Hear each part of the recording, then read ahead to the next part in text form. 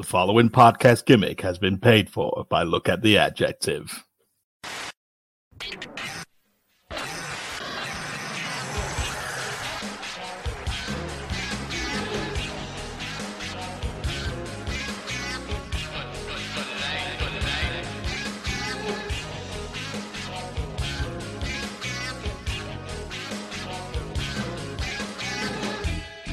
Glazers out.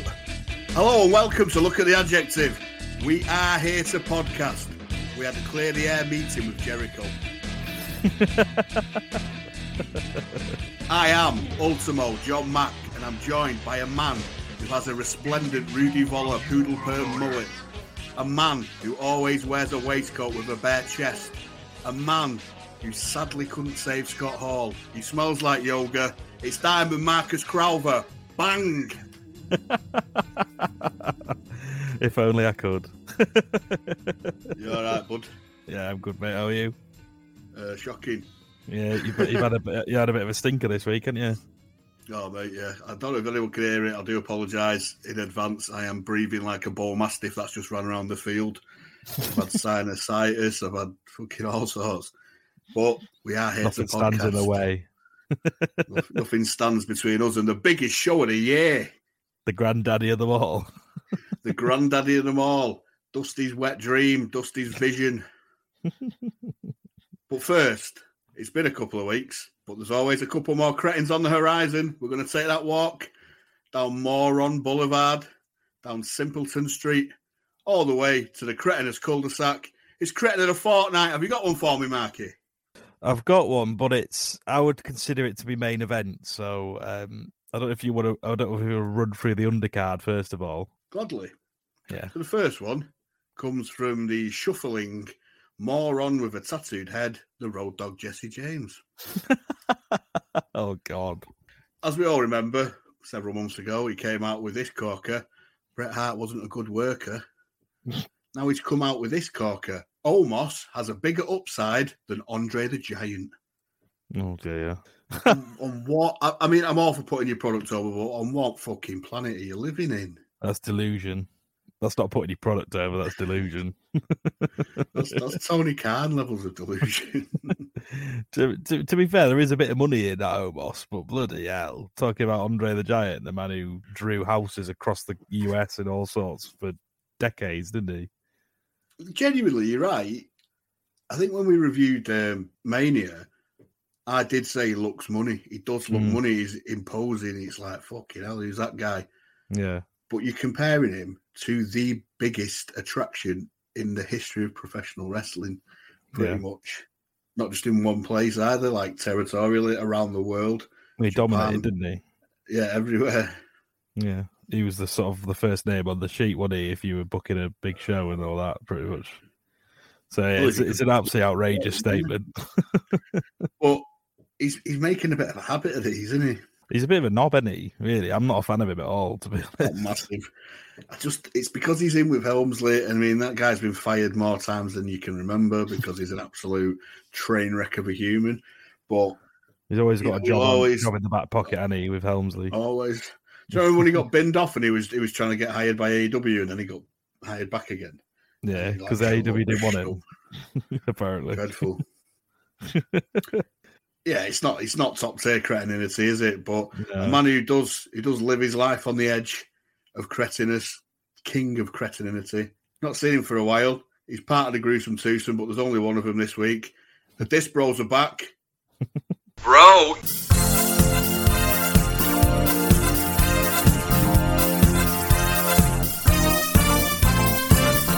Bro.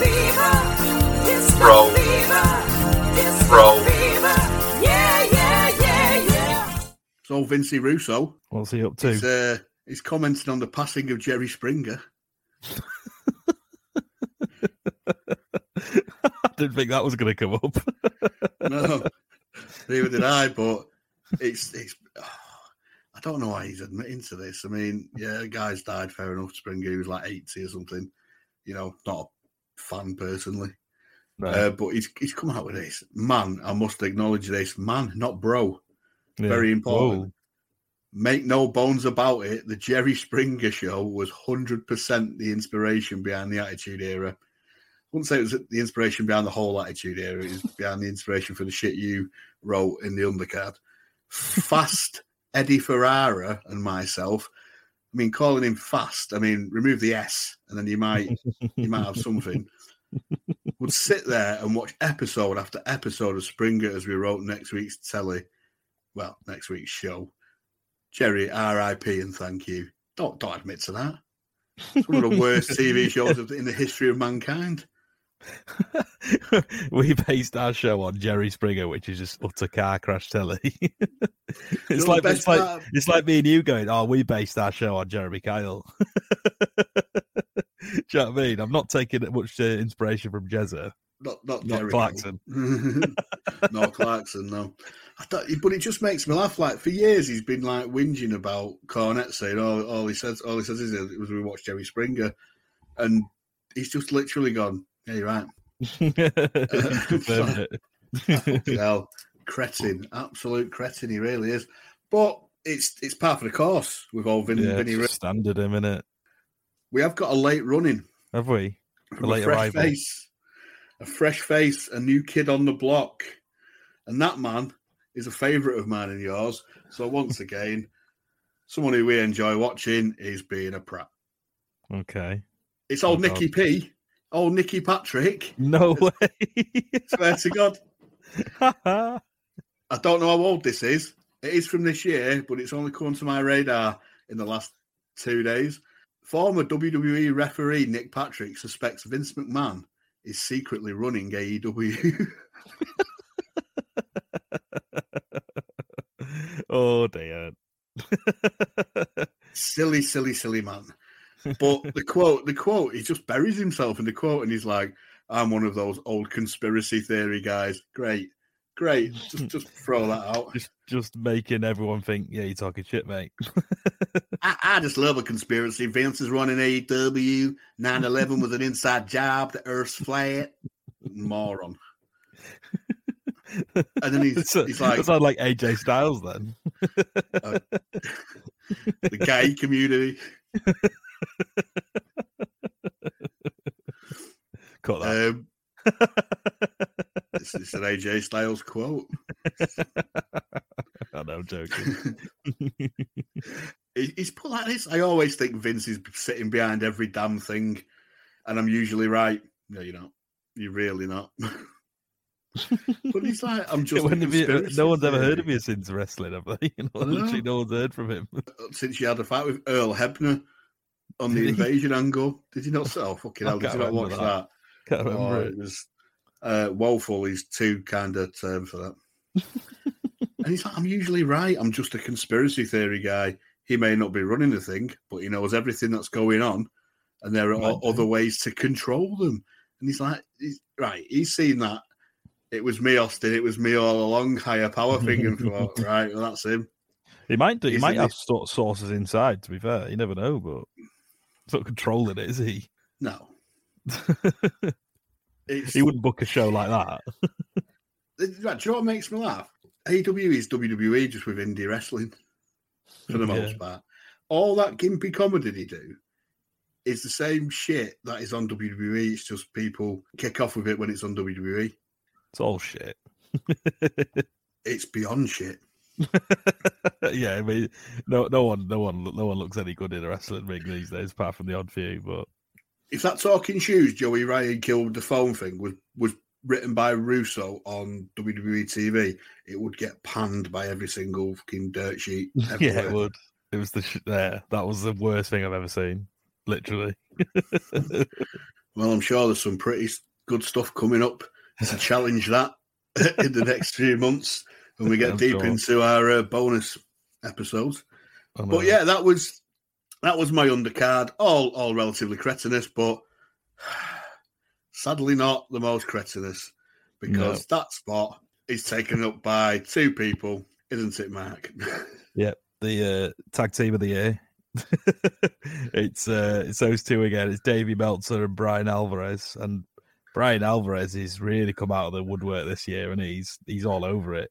there's this clip going around, and a few people have put like sad songs over the background of it and stuff like that, and put it in black and white and stuff like that. And they're sat there, and for the last 2 or 3 weeks they've been getting all cocky about, oh, we were right, and all this, and like about all these things with Punk and FTR, blah blah blah. And it all came out a week or so ago, it might have been 2 weeks ago, about this sort of clear the air meeting that Punk had with Jericho. I think Khan was there, and sort of FTR was sort of a middle ground for a mediator, in a way. And they sat there talking. They'll about get it. pelters for that now, though. Yeah, probably. And these two just sat there going, "Yeah, it went really well. Yeah, the discussions went great. Yeah, I think he's going to come back." And you've never seen, like, if you haven't seen the clip, just find it. It'll be on Twitter or YouTube or something. You've never seen two men look so upset in your life. Like, they're just thinking to themselves, our cash cow's about to die. It's the dejection on the faces, the resignation in the voice. It's like, do you know, like Dastardly and Muttley when they've been foiled by like the good guy. Yeah. It's like, it's proper, he wanted sharks with freaking laser beams on the forehead and he couldn't get it kind of dejection. You just don't get it. It's so funny, and the music's like that end of the Hulk, Incredible Hulk, in it, like that, like maudlin piano tune as he walks. You can imagine it like playing that "Hello, darkness, my old friend" over the back of it and stuff like that. Do you know what the best part of it was?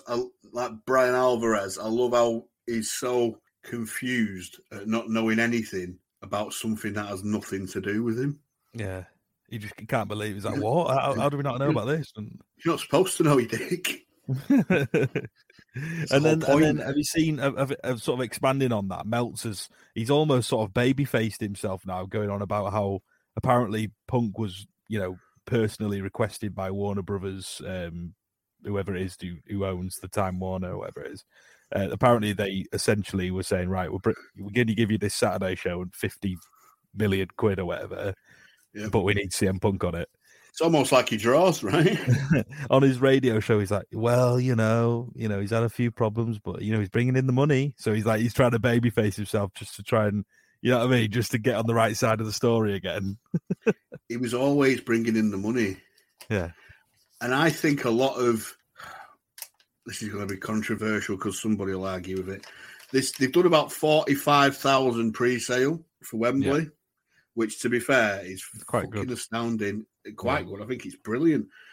But where's the ceiling with it? Do you know what I mean? Is it a case of, is it a stadium that needs a show, or is it a show that needs a stadium? I know the general sales has not gone on yet, or it might have gone on by now. But fucking hell, 45,000 attendance is fucking superb for a show that's never done anything over here. But obviously, context, Britain don't get a lot of the big shows. I mean, the last one was Clash at the Castle, but we haven't had a proper large arena, like a stadium show, for 30 years, maybe. There's not been a show at Wembley for 30 years, has there?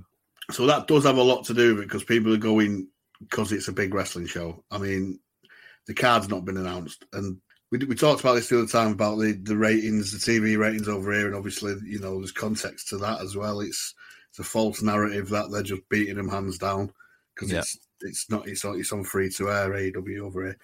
But I think, and you might argue against this, but I think a lot of the clamber now is because it looks like Punk's going to be on that show, so people are going fucking yes. Yeah. Well, I don't know. You never know.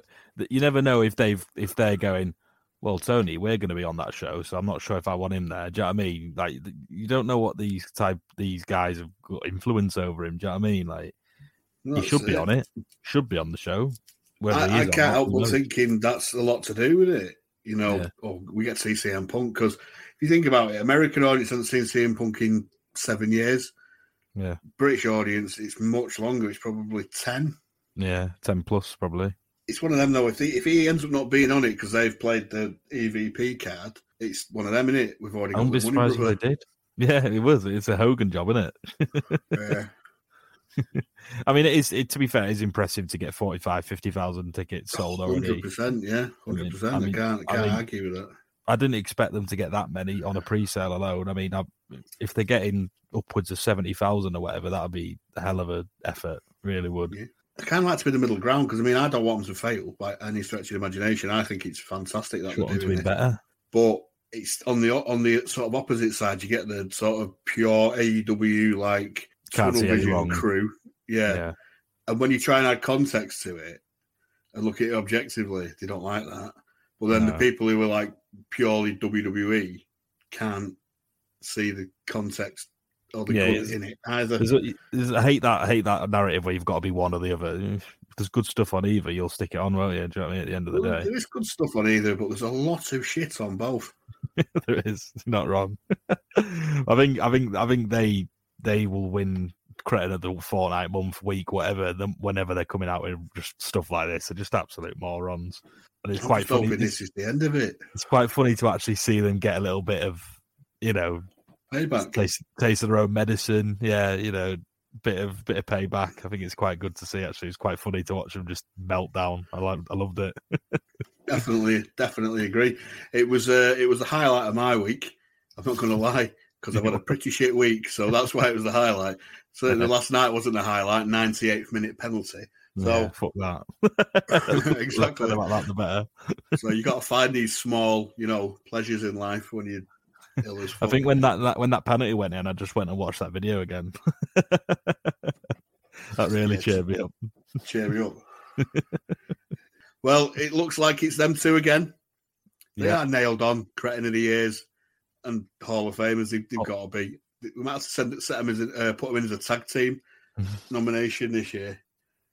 Might do, because they're popping up as a tandem more often than not, aren't they? Yeah. This is made Alvarez come out of the woodwork, and I always used to have a bit of respect for him, but not so much anymore. The Richard Hammond of wrestling. He is. He always will be. Yeah, he is. You're right. But anyway, on to more positive things. We got to the big one, the granddaddy of them all. It's the biggest show of the year. Not that you'd know it. But we are going to go to the Municipal Auditorium in Nashville, Tennessee, 29th of December, 1996. It's StarrCade, baby. Two of wrestling's biggest icons lock up in this all-important reunion. Hollywood Hulk Hogan. You got a real big problem, my friend. Versus Roddy Piper. I'm the only guy you have never been able to beat. As they say under the big top, it's showtime! Hogan leads the NWO. We are going to build a dynasty. Piper walks alone. I am not with the WCW. I am not with the NWO. I'm Roddy Piper. Hollywood Hulk Hogan. Piper, I'm gonna break you in half. Versus Roddy Piper. No surrender, no retreat. It's StarrCade, the granddaddy of them all.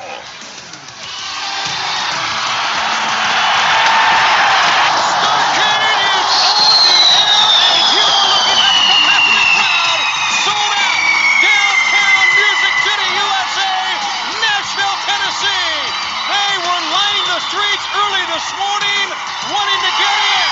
They were scalping tickets earlier today.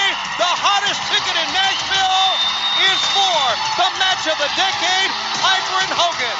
And high and happy holidays, everyone. Tony Schiavone, the American Dream, Dusty Rhodes, and Bobby the Brain Heenan. We have talked about this night for so long, Dream.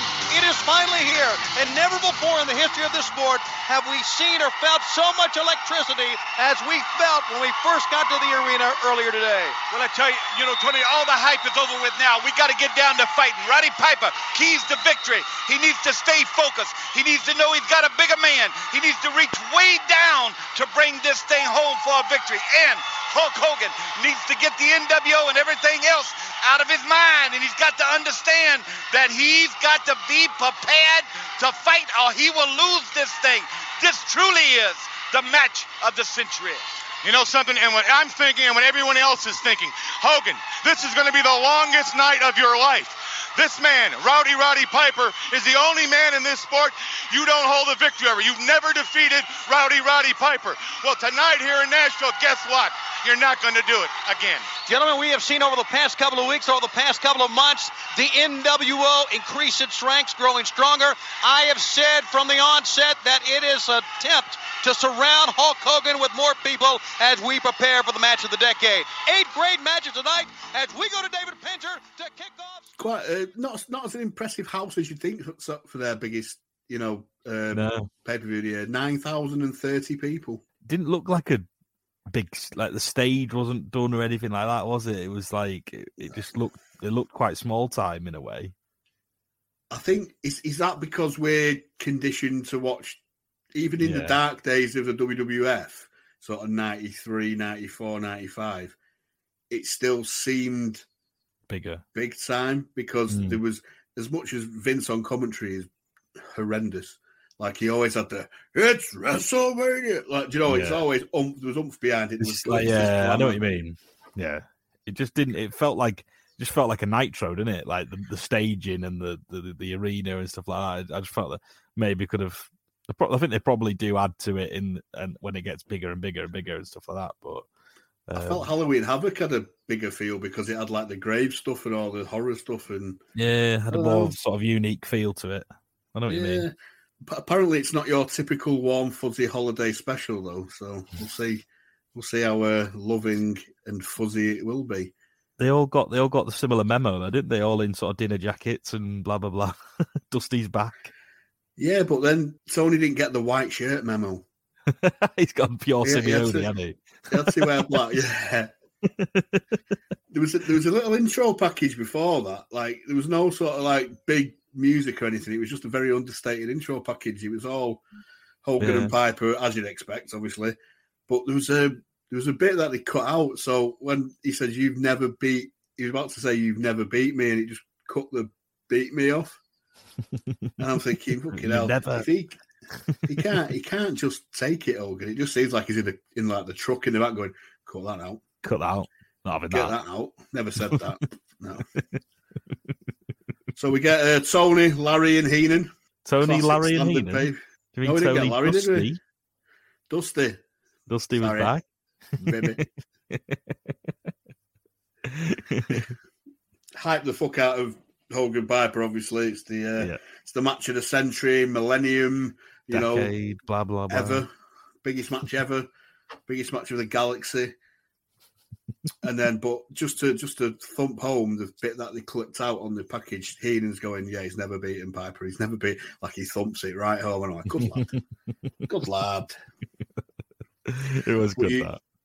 But it was a bit of a flat start. I was like, oh. Yeah. Just didn't get going. It was just sort of like there was no pizzazz to it or anything like that. We started off quite positively, in my opinion. Yeah. Because you think, opening match, it can make or break a pay-per-view for me sometimes, because it either picks you up, and at the moment I needed picking up because it was a bit flat. So we get Ultimo Dragon with old stereotypical Sonny Ono versus Mr. Game Face Dean Malenko. For about 16 belts. Yeah, it's a WCW Cruiserweight and J Crown unification match. 9 belts on the line. Mental. Mental. All them belts look exactly the same that were on Ultimo Dragon. I swear 3 or 4 of them the exact same belt. Just made them up. He's nicked them from Tony Khan's house. He's got that many. Just ready to go. The trios belts are on there. Yeah, fucking hell. Like Ono's even carrying 3. 8 is excessive. It really is. Just get it as one big belt. Yeah, that'll do. Do you see Dusty was like, he's got all them belts, but the most prestigious belt is the Cruiserweight Heavyweight title. Bless him. Bless him. Didn't quite get the concept of Cruiserweight, did he? No. Dino gets a pop, though, but is that just because he's American? He's American. Yeah, that's it. Bit of gold on the back of his waistcoat. Yeah. Flash added a bit more character to himself now. Yeah. He's gone to the Dulux colour chart and gone, right, we'll have ornate gold. Just whiz it across with that. Get it all over. Paintbrush. Yeah. Get Mike Tenay on comms. which was nice. You kind of need that for these sort of because the other three don't have a Scooby stuff. No, did it fuck? What do you reckon to this then? I thought it was quite good actually. There was a couple of gripes if I had it towards the end, but I thought the early exchanges were pretty good. Yeah, I thought like there was a really nice like feeling out process, very technical. Oh yeah, quality reversals in there. Yeah, like some really good maneuvers and reversals, like you just said. But like, I think they did mesh together quite well. We've seen a couple of matches recently where it's been like Dean versus like another technical guy, and it's not really worked. But like, I felt like Ultimo Dragon had the technicality, but he also had the ability to quick like switch it up and quickness and like the high end high like octane stuff as well. I like the pacing of it. To be fair, yeah, it was very well paced. It was the match they thought they would start the card with anyway before we even looked at it last week. I just thought this is what they tend to do. Yeah, they start with the more cruiserweight style stuff. You get the obligatory USA chants from the crowd, which standard stuff. Did you hear Sonny Ono making a funny into the camera? He said, "What shall I do with the extra belt? Hold my pants up." Still doing the fake accent, even though we know it's fake. Like literally did the fake accento. We literally heard him doing his American accent the other week, so you don't need to do it anymore, Sonny. Dusty made a great point, actually. He says, can Ultimo Dragon concentrate on this division and lead it like Dean can with having all the belts, because he's going to be here, there and everywhere because he's got all this other shit to defend, right?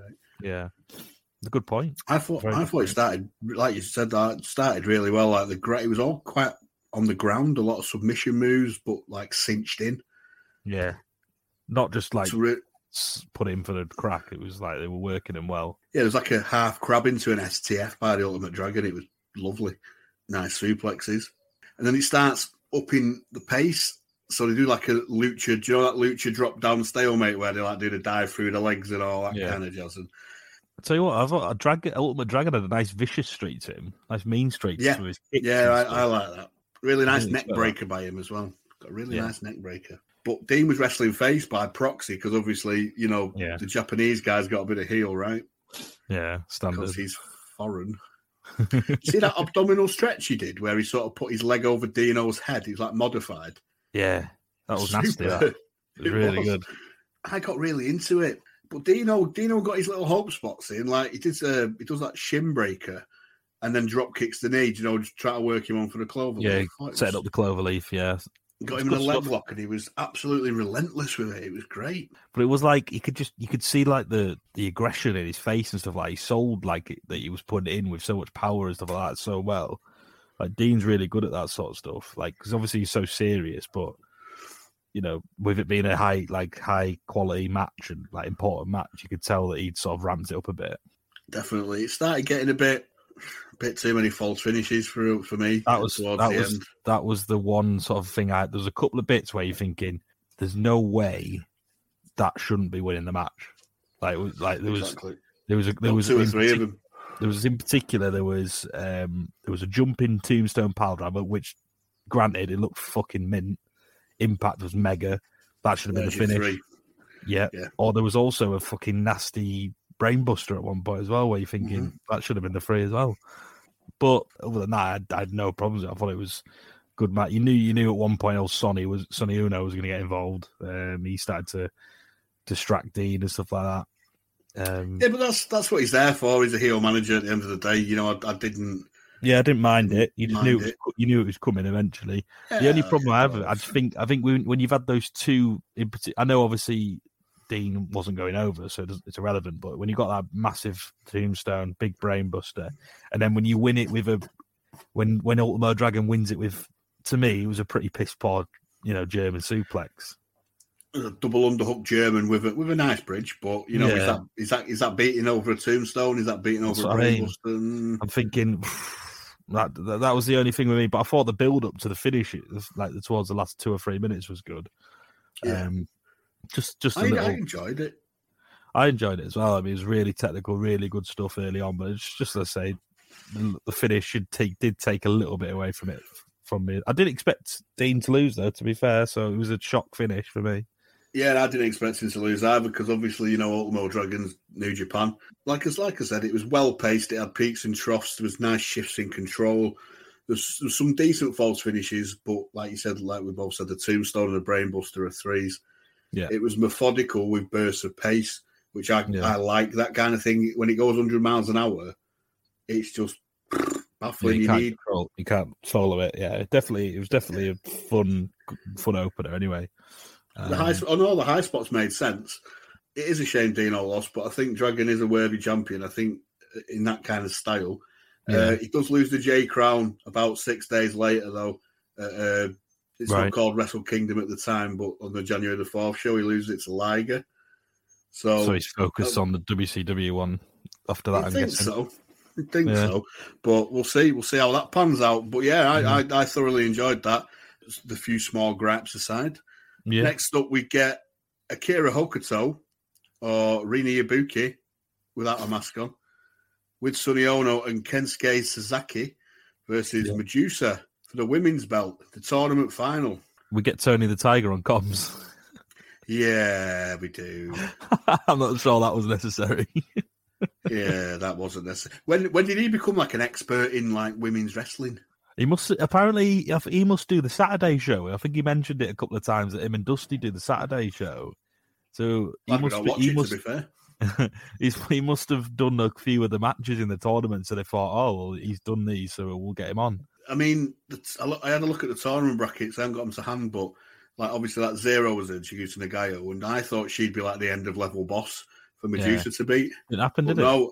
No, Akira Hokuto gets through to the final. Wasn't it because you said? I think didn't they sort of give her the go through because she got fucked over by? Well, she got 2 goals, didn't she? She got her CMLL gimmick was Rini Ibuki. Yeah, and she wasn't authorized to do it in America, so they gave her one as herself as well. And Akira Hokuto, she's past the prime here, but she had a lot of neck injuries. She broke her neck in a match and carried on. Yeah. And like cut herself open and taped it up and carried. She's a bit of a hard bastard, do you know what I mean? So she's with a guy called Kensuke Sasaki. I don't know if you know him. That's a real life husband. He's one of only 5 men. Oh yeah, God, yeah. He's one of only 5 men to hold all 3 of Japan's major belts, which is the IWGP for New Japan, the Triple Crown for All Japan, and the GHC belt for Noah. And he's an MMA fighter, so legit. Yeah, big star. She looks fucking insane. It's like a wedding dress with like mad white hair and a gas mask on. Yeah, gear was all like was it like cheetah print and stuff, and also it was. Yeah, it was. She stood out. Not gonna lie there. Fucking Medusa looked great though, didn't she? Jesus. If it had a different print on it, yeah, because the all American gear is proper lame. It is, but she looked good, didn't she? In good nick. She's definitely in good nick. I mean, the shorts that she had on weren't leaving much to imagination, were they? Oh, not really. Like a ring piece was eating them. Fucking hell. Cut that. I'll tell you what I don't like about this match, the fact that it's one of them, we all hate this person because they're not American. I fucking hate them. Every time you get one, and because they're going to be because they're sort of working with New Japan, it's always going to be like that, and it's really annoying. So Medusa gets absolutely dominated early on, doesn't she? She does, but she does that Akira Hokuto does that stereotypical Japanese thing, which I found is something that happens a lot with Japanese women wrestlers. They always screech like a banshee. Like Asuka does. Is that they've been told to, or is that just a natural their version of grunting or whatever? Fuck knows. Odd, isn't it? But yeah, it really is odd. I don't understand why they do that thing where they just grab the hair and launch them. They don't seem to do that much these days, which is nice. Yeah, I don't like it. I don't understand why, because most of the blokes have long hair as well. Do you know what I mean? So it's because it is stereotypical, in it? Oh, a cat fight, grab the hair and all that. That's why they've done it, I think. But these two can fucking work. Yeah. Just didn't really get a chance to, though, did they? Hokuto's gear, to me, looks like if Kate Bush was in Mad Max. It's proper mental.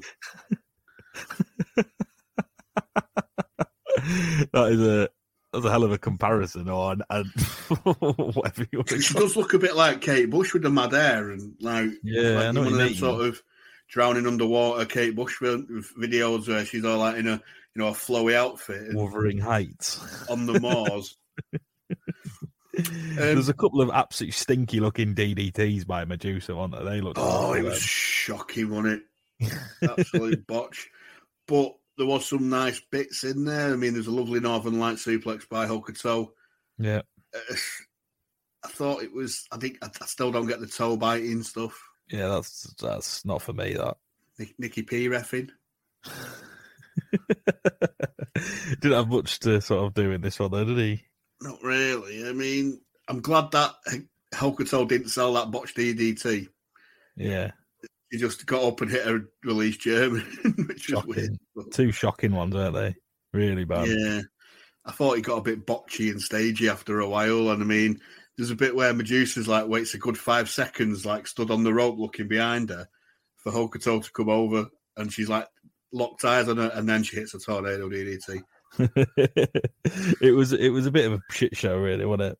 Yeah, classic Nicky P slow counts as well. Lovely. That you want to see. See some more of them later. Yeah. So she Hokuto gets drop kicked out by Medusa and takes a hard fucking bump. And Ono comes in with an American flag as Patrick is sort of half looking at him and half looking at Hokuto on the outside. Hits her with the flag. There's a drop kick, a brain buster for 3, and Hokuto wins the belt at 7 minutes and 7 seconds. It was short. But it was shit. But it wasn't great. It was. I'm surprised at the finish. I thought the whole tournament was built for Medusa, to be honest. Well, this is it, or is it the classic? She's going to chase the heel now. Yeah, probably. It was all right. There's bits of it was all right, but it should have and could have been much better. Should have been a lot better, shouldn't it? Really. Yeah, and maybe it's because it was that case of like you've got 7 minutes. Get your shit in, Brian Cage it. Brian Cage it. That's it. Probably. If they could have done it again, it would have been a lot better, I think, wouldn't it? I'm assuming there'll be a rematch down the line. I didn't mind the interference. I just thought the flag shot was shit. It didn't look like it did anything, did it? After that, though, we go backstage and first appearance of Mean Gene for the night. Tonight, the big main event. Some are calling it the match of the decade. I've got to say, it is the match of the century. From the NWO, Hulk Hogan will be facing my guest at this time in the role of challenger. He's done that many times over the years when I've covered him. Rowdy Piper, welcome to Music City, USA. It seems like we get together traditionally at this time of the year, one reason or another, but tonight, I guess, much more important. Since you arrived at Halloween Havoc, you have made your intentions perfectly clear. You're standing on your own ground, not for World Championship Wrestling, but for Rowdy Piper. And Hogan has really done it this time. He has stirred up a hornet's nest. I gotta tell you, Music City, USA, I sing like a bird, like a vulture. There are people telling me, oh, you're gonna kick Hogan's butt, it's gonna be no problem. Are you kidding? He's 6'7", 270 pounds. I'm a midget. Sky Lolo, me right there, baby. He says, with Hogan, gonna be a walk in the park. Jurassic Park, honey. Have you seen this guy? Have you seen what he's thinking? I have. I don't listen to him. I just look at him. I watch that big dumb mug. He's perfectly suntanned. I watched him come in the limousine, the long Volkswagen, and here he comes, and here it is, the match of the icons. Not wound up yet, but I'm getting there. There's plenty, folks, icons. Thing that's been kind of POing me is like we are the only icons ever in the whole history of the sport of professional wrestling. There's a little man out there dead and bought from 77 to the rest of the time was in Dusty Rhodes, the American Dream. There's the guy Strangler Lewis. Couple of folks heard of him. Guy George, Gorgeous George. Couple of folks heard of him. And then there's this big mountain, Hogan. You know, when I was a little kid, I wanted to be something. I said, give me an instrument. They gave me the bagpipes and a dress. I'm the one that can call a dress. You know why? Because I'm tough enough to. I went with that. What am I going to do? A piano? Hard to carry in a parade, brother. Hard to carry. My whole life has been hard. 6 kids I've had to feed. My whole life has been hard. I left home when I was 13. You think I'm going to give up? Not a chance. Of course, it's the season tidings. There was tidings in reverse. And they say it's better to give than receive. No, this will not be a problem.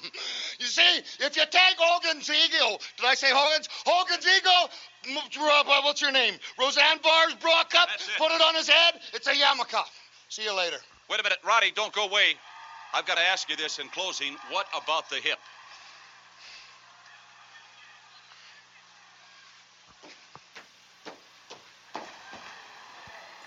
Let's get you back to the ring.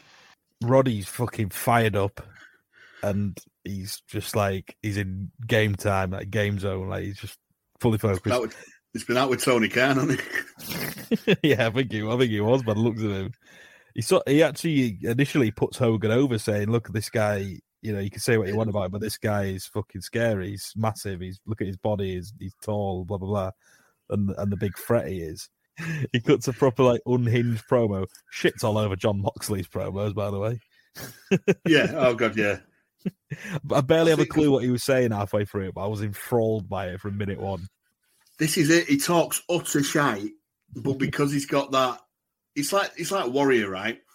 You had no idea what Warrior was saying, but he says it with such conviction and passion, and he's that fired up. Yeah. You're like enthralled by it. It's shit, but you're enthralled by it. Yeah, if you broke it down and listened like word by word what Piper was saying, you think, what the fuck is he going on about? Like, just talking utter waffle, but he says it's going to be a walk in the park, Jurassic Park. Then he says plenty of folks are icons. He says Dusty, he's one out there. Strangler Lewis, some people have heard of him. Gorgeous George, some people have heard of him. I mean, he's picked two, one from the 30s, one from the 50s. Couldn't have said Flair, maybe. Or, do you know what I mean? Something a bit more modern. One of his mate. Well, his best mate, Flair. He says he can call a kilt a dress because he's tough enough to. He proper botches. And then he says something about Roseanne Barr's bra. You put it on top of his head. It's a yarmulke. It's fucking mental. And then Gene asks about the hip, and he hops out of there. I thought it was brilliant. I loved it, but genuinely insane. I know. He's so watchable, though, isn't he? Fucking hell. He is must-see TV. Yeah, he is. But after that, then we get on to another contest.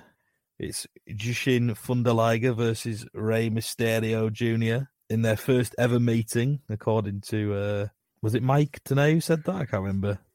Yeah, I'm sure we've seen this before. I don't know if we're getting confused with Psychosis because they look a bit similar, don't they? Or has it been Dean versus Liger? Was it Dean versus Liger? Possibly. Either that or they've just forgotten.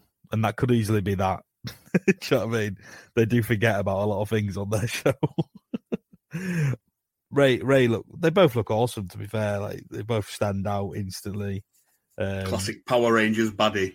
He does. He's Megazord, isn't he? Yeah, he literally is. He literally looks spitting dabs of him, doesn't he? But the one thing that's quite impressive about it, I think whoever who said this, obviously we mentioned last time we saw him, he had a brain tumor, didn't he? But they had it removed in August of that year, 1996, and he's wrestling in December. That's insane.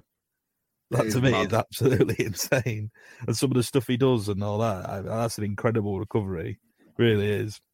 But you can clearly tell it's affected his in-ring, which he's bound to, obviously. Yeah. He's a bit slower. Oh, yeah. I don't think that's a bad thing. No, I think it actually probably benefited him, really. Probably because he's still going, well, is he still going now? He was definitely going a couple of years ago. Yeah, he was still going up until 3 or 4 years ago, I think. I don't know if he is anymore. Like, I think you can get away with that a lot more when you wear a full bodysuit and a mask because you visually don't age. Yeah, that's true. You know what I mean? Yeah. It's like Flair. If Flair went out now, you'd be like, look at you. You look like a crinkled Frankfurter. What, in his yellow vest? Oh no, his purple vest. Sorry. Hot dog skin. That was awful.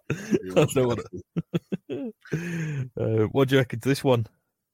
I thought it was decent and nice struggle to start with. I mean, it was all athletic, but it looked like a struggle. It didn't work for me as much, this one, to be fair. It wasn't as good as the first match, but no, it was. There was bits in it which I really liked. Obviously, it's a classic Ray story. He's the small guy, but Liger did some good stuff. He had like some really vicious chops. He had a really nice nasty streak. There's a really nice delayed vertical suplex by Liger. Yeah, and Ray's bumping like an absolute champ for him. Not many better than him, is bumping. No, I'd say DDP wasn't bad. Yeah, I love the elevation that they all get. Every single one of them, not just Liger, on that face plant where they sort of press him in the air and he just drops on his face. It must be a dream to work with. It must be a dream. Just lob him about like a rag doll, can't you?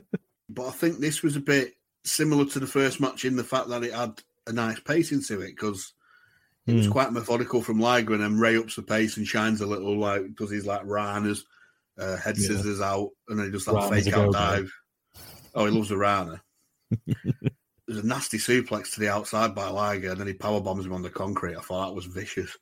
Yeah, that was nasty. There was a nice tilt-a-whirl backbreaker. I do love a nice tilt-a-whirl. I wouldn't say it was as good as Eddie's, but it was still pretty sweet. Yeah.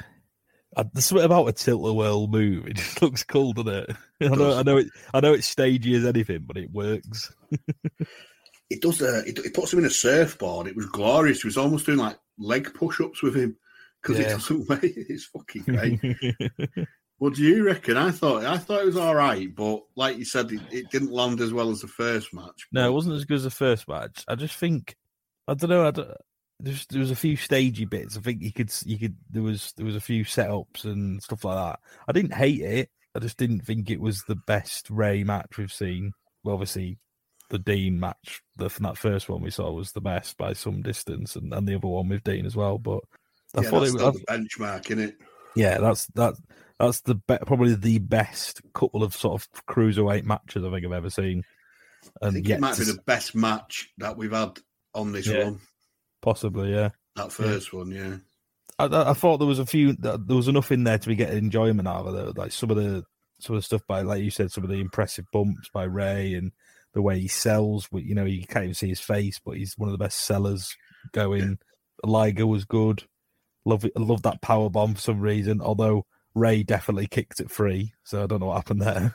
Yeah, but some of the stuff he was doing to Ray, it's like he was really taking advantage of the fact that Ray's only tiny. Like he puts a single crab on him, single leg crab, and he legitimately bends him in half. He was almost sat on his head. Do you know what I mean? just wrapping him up like a pretzel or something. It's good. There's a bit where he did a dragon screw leg whip, and Dusty is absolutely buzzing off it. It's a what? A dragon screw leg whip? Tell you what, though, they're putting a lot of the Japanese talent over on this show, aren't they?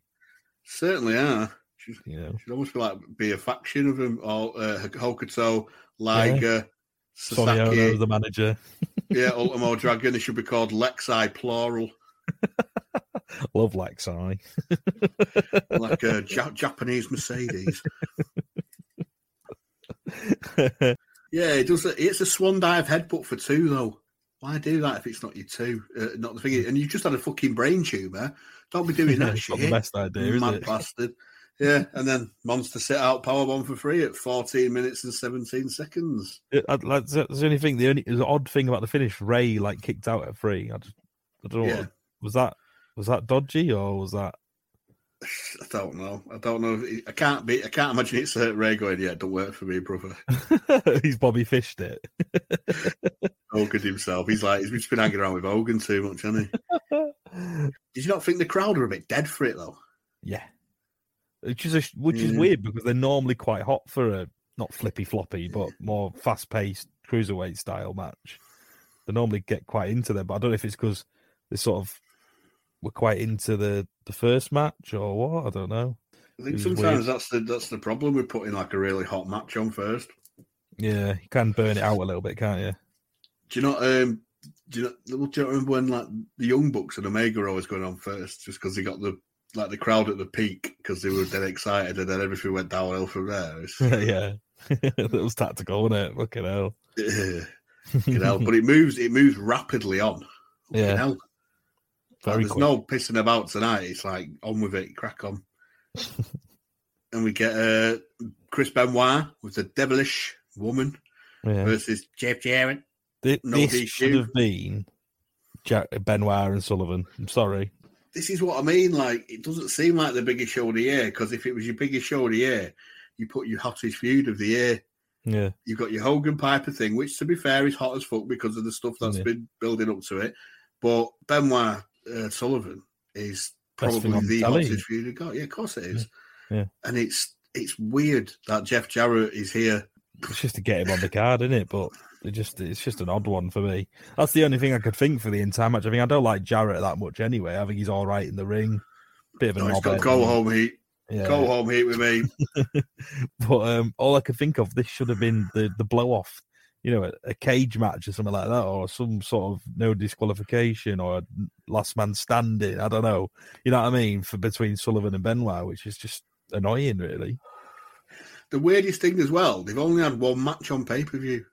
Yeah, it was that one we saw in at the bath, like where it all went into the bathroom. Yeah, that was great. It was a great match. This is basically just because Jarrett thinks he's a horseman, and Benoit doesn't think he's a horseman. Shit.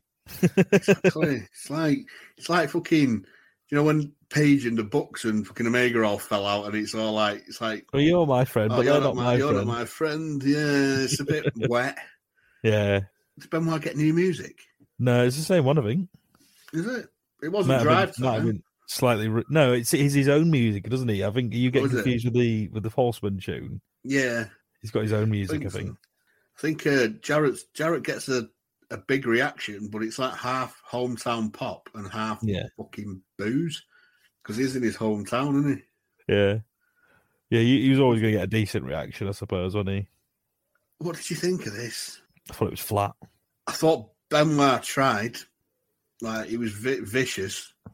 But I don't know if it's just because I was just sat there in my head going, "This should be Sullivan." Yeah, it might very well be that.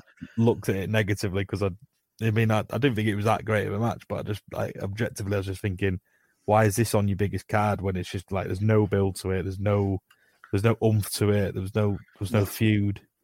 Wasn't enough feuds really, was there on the No. That was the only problem, I think. But the cynic in me goes, is that Hogan saying, "No, we're still my thunder, no, we're still my thunder," and it's like, you're the main event, mate. No one's stealing your thunder. Shut up. Yeah, you never know with him, do you? He's an insecure man, very insecure about his spot.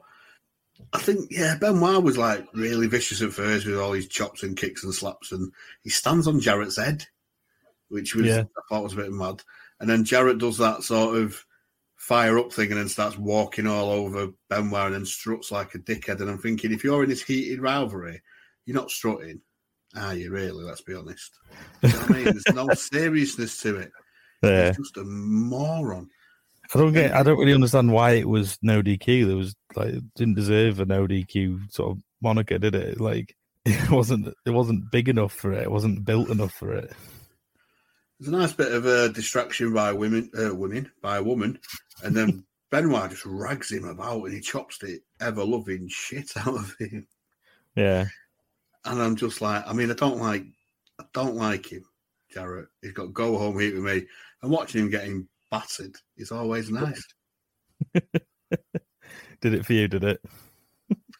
Yeah, I really didn't mind this. I thought there was a bit of psychology to it. Jarrett's obviously working heel. Benoit's just railing on him. Yeah. Some nice hope spots, desperation back suplex to get out of this sleeper that he put on him, and like Benoit's using the ropes and everything. And it's not very often you see like a decent sleeper, and then you get two in one night. Benoit's, isn't it? Yeah, that's it. Benoit's just rampant, like relentless, and Jarrett just genuinely can't hang with him in the ring, and not. He's just powder puffing compared to him. Yeah, that level of intensity that Benoit has. Yeah, in the ring, there was no one could touch him for that seriousness. No. Not even Dino, because Dino's not, like, vicious. No, he's methodical, isn't he? He's more a slower sort of, I'll break you down piece by piece type thing. Wrestles with his brain. Yeah. Yeah, I mean, I think it was just more, I think if anything, it was just a disappointment that it wasn't the match I sort of wanted to see. That was the only problem. But there was some good stuff in there. I just didn't really get invested in it. That was the only thing. And I thought the finish was poor. It was weird. Like, Arn rocks up. He walks right past Benoit and, like, throws him a proper, like, daggers and goes and stands in Jarrett's corner. It was cold, man. Yeah. Cold. And then Conrad and Hugh Morris come down. Carrying woman out of the arena because obviously she's been getting involved a few times. And then Sullivan gets in the ring, absolutely nails Benoit with like a wooden chair. That was uncomfortable as fuck. Yeah, it was. It was. And then Arn hits Jarrett with a DDT, and it's like, what the fuck's going on here? Chucks him in the ring, and his arm like barely touches Benoit's chest and gets the 3 at like 13, 14 minutes or whatever it was. I mean, odd finish. And then Arn and Woman argue. I thought it was all right for what it was, but it really needed to be Benoit and Sullivan. Did. But after that, we get Gene in the alley. He's trying to get some answers from Benoit, but Benoit fucks off. No such luck with sort of Arn as well. And then we get the Mongo and Roboto segment. What a treat! What a treat that is. The audio was fucking awful. I couldn't hear it. It was like echoey, wasn't it? It was like someone. Mongo was like berating Benoit, saying Jarrett got put on a silver platter for him and he couldn't beat him. Essentially, that was one of the things he said. And then Roboto with the most, like, she gets the most booze and heat in the entire company. I swear down. Yeah, she is. She gets more heat than like anyone. Absolutely, Hogan. I mean, she does the usual self-promotion bit, but she slags off Woman. She says she's been rode hard and put up wet. So yeah, and then Gene was like, "Whoa!" I'm not au fait with that saying, so I had to look it up. It means she's a bit of a slag. Yeah, essentially. Apparently. So, but Mongo gets her 4 babies here, so that was nice. He's bringing it back, isn't he? I thought we were going to get Kevin Green appearance here, just to really. No. It's not. Season's just started. What are you on about? No, it's not actually. It's not. Season should have finished because Super Bowl sort of January, isn't it? I don't know. Yeah, this is starting to just feel like any other pay-per-view or a bumper Nitro. Doesn't feel special, does it? Really? No, we get that Dark Side Sting package again, which is better than the Bonnie Tyler one by a mile. Better for the holding out for a hero. But after that, then we get a match that we were quite intrigued by. Yeah. A match they've not built enough, unfortunately. It's not built much. No. That's it. That's the problem, innit? When you've got him as the main event, he's literally the one who wants all the promotion. He wants all the to be about him. But this is a match that on paper could have been, had qualities. So we've got the World Tag Titles, the Outsiders, Hall and Nash versus... they've got Waltman with them, or Six, whatever he's called. Does he just not wrestle anymore? No, just he's him a little lackey, isn't he? Seen him once against Jericho. He's just a little like hype man, isn't he? That's all he is. Yeah, he's the Flavor Flav of the NWO. He'll have a clock around his neck soon next week. What time is it? It's time to stop the Somas. It's 6 o'clock. Soma down. So it's Outsiders versus the Faces of Fear. Champions entering first. That's not for me. That didn't enjoy that. Not for me either. But it could be meaty as fuck. Oh yeah, they looked resplendent, didn't they? They looked resplendent, mate. They really did. There was a bit of a pop when the NWO music came on, but when them two came out, it got a nice pop. Decent. Oh yeah, very good. You could tell that the crowd really wants to see them, but they just don't really see them that often. No. Faces look mean as hell. Lovely. Oh yeah, vicious. They look like they've mean business, don't they? Patrick's Nicky reffing Patrick. Lovely. A proper sleazy bastard, isn't he? I love it. I thought this match was well fun, to be fair. Do you know what? The whole thing, there wasn't anything abysmal on it. No. There was some sort of middle of the road kind of stuff. But yeah, I enjoyed this. I mean, I always enjoy these two teams going at it. Tony mentions that the NWO grace period's gone. Yeah. Do you know, like the 30-day grace period? Thing, yeah. And then he tells Bobby Heenan to talk like you're against them because he's just like can't get out of his heel commentator mode. He almost like back Hall and Nash, doesn't he, when they were there, like in a match. Bless him. Yeah, this was just stiff. Loved it. Yeah, it was fun. You know, anytime you get Scott Hall and Meng trading shots, you're going to enjoy it, aren't you? Bloody hell. Scott Hall's right hands are fucking just beautiful, aren't they? I can't think of many better, really. No, his right hands are beautiful. Yeah. He drops Meng with it. Meng drops him with an absolute naughty clothesline, and he just proceeds to maul him. And then Hall gives him a bulldog, and Meng just pops right back up. Just don't sell it. No sell. And then Hall does the silly bastard thing of spitting at Barbarian like he did to Stevie Ray at Halloween Havoc. You don't do that. Then he tags Big Kev straight in, proper chicken shit. Love it. Great. Side knees in the deal. Yeah. Well, side knees in the deal, fucking flipper punch, back elbow. He was going for the full shebang. He gets a few in, didn't he? He did, yeah. You notice how like ref was just letting it all go, but then like whenever Face of Fear got like a bit of momentum, Patrick was like stepping in, going whoa, like just not even like hiding it anymore. Yeah. Do you know what I liked about this as well, though? Do you know when he does that sort of spitting at Barb, chicken shit heel kind of thing? Yeah. Because they're both big blokes, you'd be like, oh, can only get that away with that with Faces of Fear, really. Yeah, and Harlem Heat because they're all big bastards. Couldn't do it with like Rock and Roll Express or something like that. Could you? No, you can't. But it was well worked. It wasn't like top tier in ring, but it was psychologically quality. Yeah, I thought it was pretty good. Did that bit where they clash each other's heads and didn't sell it, and then they do a double headbutt because you know they've got such rock hard heads. It's fucking silly. Nash at Snake Eyes. Yeah, there's another one. Gets that in. I mean, he got most of them in, didn't he? He got side slamming, I think, at one point. He did. Well. Side slam. People won't know what we're on about. No, stick it in. Fucking monster boot by Barb. Absolutely drops Scott Hall. But then it was a delayed cover. Meng does this pile driver again.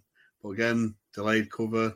Yeah. Pile driver is Patrick was getting down. It takes him ages to get down, doesn't it? So you can sort of get away with it being a two. Outsiders, other than like the little spitting spot and stuff, they were working face predominantly. Yeah. The crowd was more into them, really, weren't they? They're just sort of like, you know, I know that nowadays they probably don't look it, but they're so cool at the time and so like the sort of the big thing that the crowd can't help but sort of cheer for him in a way, can they? Do you know what I mean? Yeah. And you can tell they're the guys that people want to see, and Hogan's a bit, not for us. Yeah, that's it. There's a bit. Six gets involved, and he rags Jimmy out of the apron and chases him out. And you think, oh, it's evened up now. No. He's still got Nicky P. Nicky P's in there. And like Barb's working over Scott Hall with like nerve holds and starts putting the boots to him, and Hall gets a back suplex and a hot tag to Kev. Commentary was good though, wasn't it? They were like, "Oh, that's probably the only way they're going to beat him because Patrick's not going to count to 3." And they're going, maybe a passing out or a nerve hold or something like that. That's the only way they're going to win. I thought that was pretty good commentary. I thought it was smart. It's a big boot to Barb, but Meng saves him, and him and Hall brawl out, and then Nash ducks the boot and hits the jackknife to a big fucking pop for 3 at just under 12 minutes. I thought it was decent. Yeah. Didn't outstay its welcome either, did it? Exactly what I've put. It's just 4 big bastards having a scrap on it. There wasn't a lot of fuckery, which was a shame, because you sort of expect a bit more fuckery. Yeah. But if they're going over, I'd have thought, Patrick would have been a bit more prominent. I think there was the bits where he was like when he was just taking so long to count, like it wasn't even like subtle anymore. Yeah. Like they are building towards it, and it comes to a head a little bit later on as well, doesn't it? It certainly does. Yeah. So after that, then we get the rest of the NWO there backstage. You know, Piper, the time for talking is over. You know, there's an old saying, you better be careful what you ask for because you just might get it. Well, you asked for it, brother. You come strolling back in here saying, hey, I'm as big an icon as Hollywood Hulk Hogan. I'm as big a star as Hollywood Hogan. I want him all to myself in the middle of the ring. Well, Piper, you got what you want, but you're going to regret it. Well, you know, Trillionaire Ted, I already called the Hacienda Man. Venice Beach, California. The ticker tape parade is going down right now because they're on, you know, that Pacific time. I told him I already won, man. I told him the victory was in the bag. I pinned him in the middle of the ring, and all 6 of his kids were crying in their cold Campbell soup. But, you know, I begged and begged and begged when I came to Nashville. Tell me it ain't so. Tell me it's not really happening. Tell me that the man that wears the crinkled skirt didn't climb on the plane, didn't already fly back to Mother's disaster in the Portland Pacific area, and he's not running for his life. And up until just a moment ago, I thought I was going to have to go out into the ring with thousands of Hollywood Hogan fans wearing my shirt and tell them the real truth, that Rowdy Roddy Piper ran for his life. I'm the only icon. The belt stays with the NWO, and he's scared to death. But I saw one of his snotty-nosed kids running around trying to bum a quarter to buy a Coke. And I know that Rowdy Roddy Piper, no matter how much of a liar, no matter how much of a cheater, and no matter how much of a woman he really is underneath that skirt, it's the nature of the beast. You don't leave your kids behind. So all I gotta say, dudes, Hollywood style. We're going out to have fun because I ain't heard nobody say that it's Rowdy Roddy Piper Day. Vince, have you heard anybody say that? How about it, Vince? I know you haven't. How about you, Trillionaire Ted? No, not a word. It ain't Rowdy Roddy Piper Day, so let me tell you something, sucker. Today is Hollywood Day. To prove a point, to put the final period on my legacy, to show everybody, the people, the producers, everybody in the wrestling business that I made this business. I'll make it tomorrow, and if it wasn't for me, the wrestling business wouldn't be on the map. And I'm not acting with Arnold Schwarzenegger, Sylvester Stallone, or any of those chumps. We're doing it the Hollywood way. Piper, what you gonna do? DiBiase's got a mic, and then he's like, "Oh, Piper's going to regret his wishes for the match tonight." Hogan was saying with his usual side, "I didn't think he was going to turn up tonight," and all this, and he said one good line in it where he was like, "Tonight's match cements my legacy." That's the first line he's done for a couple of weeks. Has been any good, but other than that, he was just talking shit again. I thought DiBiase did a solid job setting him up. Yeah, because he's giving it like the comms as they cut to him. Comms say something like, because Piper got mic time, they want equal mic time, the NWO. Yeah. But then Hogan tries to do the sort of rambling Piper style tirade, doesn't he? But hasn't got the sort of nutty charisma to do it. I mean, Hogan is charismatic. I'm not saying he isn't, but Piper's got style. A different, complete. Yeah, and then he goes and he says something like, because he's in California, it's Pacific time, so they think he's won already. And I'm thinking, what is this? Do you ever remember that bullshit lie he told, where he said he'd wrestled 400 days a year or something because he'd keep going to and from Japan because of the time? So he's a moron, man. He doesn't understand time zones, clearly. He's saying Piper's kids were crying and Piper's scared and his kids begging for a quarter to buy a Coke or something. And it's not heat. Yeah. This is an old man trying to be cool. Just not fun, is it? It's just not good. It's just not good at all. And then the fake laugh at the end. He's so shit, isn't he? He's such a shit bro.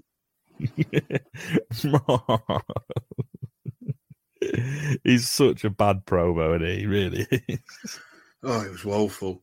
But luckily, when we cut back, yeah, I can hear Smells Like Yoga blaring out. Great reaction for DDP. Oof. That babyface turn's coming. You can feel it. Simply put, he looks money. Yeah, definitely. I love it.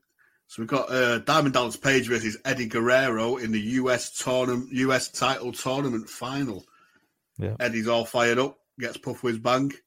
Still looks 80s as fuck, doesn't he? Yeah, he does. That mullet worked so much better when he was like that sleazy Latino heat heel. Yeah, it doesn't work in like the one piece like singlet, does it? Or whatever, like really doesn't work as well. Quite an aggressive start. Yeah, it's like it felt quite big this match. I don't know if it was. Yeah, it just felt quite big to me. It was one of the few matches on it where I thought, "Oh, something behind this."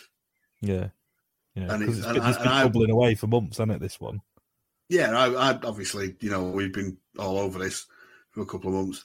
Eddie rocks out an 8.8 on the Steamboat straight off the bat. Lovely. Oof. Top tier, probably the best arm drag in the business at the time. Yeah. Shawn Michaels maybe close second, but pretty damn good, isn't it? Let's be honest. I said it's almost a shame that he's going to turn face organically because he's such a great cocky prick. Yeah, he could still use that, can't he? Because in a way. Well, yeah, considering like when Hogan was a babyface, he used to do all the eye raking and back raking and all that shit. But it fires Eddie up when he's being a cocky prick, and Eddie was just great, shining. Eddie great was on it, wasn't he? Yeah, great drop kick, great bump out by Page. He takes some great bumps, Page. He really does. Did you hear Dusty calling it the Froggy Splash? I enjoyed that. That's why we call it that. I know. The Froggy. He does like Sheamus-esque chest shots on the ropes, Page. What, like the like 10 the beats to the round, yeah. Quite like that. It was quite a back and forthy to start with. Yeah. Bit of quality by Eddie with that high-low and an armbar. Great sell job by Page. He was struggling. It was just nice stuff. It was really technical. I think having Page working with guys like Eddie can work quite well. Only make him, it can only make him better because he's still quite green in the grand scheme of things. Yeah, but he's definitely getting it, and he's bumping. He's fucking insane. Quality, innit? I'm surprised he's as fit as he is now at nearly 70. Yeah. Probably the fittest 70-year-old going, isn't he? He's flexible as fuck and all sorts of good shape, but he looked after himself, though, hasn't he? To be fair, he's looked after himself for a long time, so I'm not surprised. Yeah, DDPY. Exactly. That's what it's called now. What did you reckon to this? I thought it was pretty decent. Yeah, loved it, to be fair. Really enjoyed it. Anytime you watch these two, I think the match they had last time was really good as well. This one was probably a little bit better. I just thought they worked together. I thought there was a nice story behind it. It's been long running, so you could get invested in it. DDP is just absolute mint. Absolutely love him. I mean, he's one of them where on this run through where I'm like, he's the one person who's really surprised me of how good he actually is. Because, you hear things about him, and I've only really seen the odd few bits, and I thought he doesn't look all that, but love watching him. So much charisma, so much like natural charisma. And this showed a nice vicious streak to him as well. Yeah.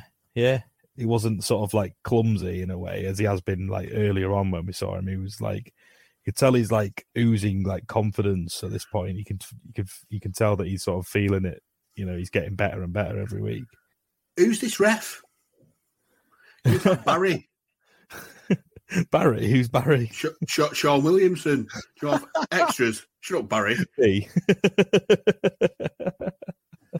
Mustang Sally. Okay. There's a bit on that alternative United comms where it's like, we're going to do it anyway. And it's Barry Free instead of singing. And he goes like, anyway. Like that. You got to love B. He's such a parody, isn't he? Shut up, Barry. Go back in your box, Barry. Eddie's selling big time for Page. He really is. He makes Page like $1 million. He does. Do you see the missed frog splash where Page moved, but Eddie's caught his knee, didn't he? Eddie. That could have got nasty, couldn't it? Yeah. That could have easily gone tits up. I love that abdominal stretch spot by DDP where he's just like, "Oh, should I grab the ropes?" Yeah, it's brilliant. The referee, you see, that's clocks him. That's sort of the daft comedy that you can sort of appreciate. Do you know what I mean? Yeah, because it's not bloody garbage skits, was it, or something like that. It's just like fun, innit? My favourite spot of the match was where Eddie tries to superplex him, but Page pushes him off. But Eddie backflips, not showing off, lands on his feet. Page goes for a splash off the top, but gets caught into an atomic drop. I thought that was spot on. Yeah. Really enjoyed that. Some really good stuff on there. Lovely tilt-a-whirl spinning powerbomb by DDP at one point. It's almost like a Blue Thunder Bomb job, wasn't it? Yeah. It was mad.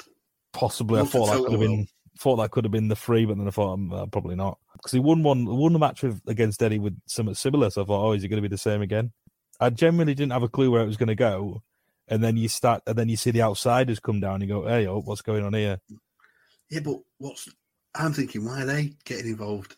But then you sort of realise it's Eddie trying to fuck over Eddie because they're trying to persuade Page to join the NWO, or they pissed off at Page for not joining the NWO. So there was a bit of intrigue there, but turns out he gives Page the razor's edge. Yeah, I thought it was quite good. It favoured that. It was a shock because initially you're thinking they're just gonna keep on with the whole backing Page and stuff like that, but obviously they've had enough. Get it.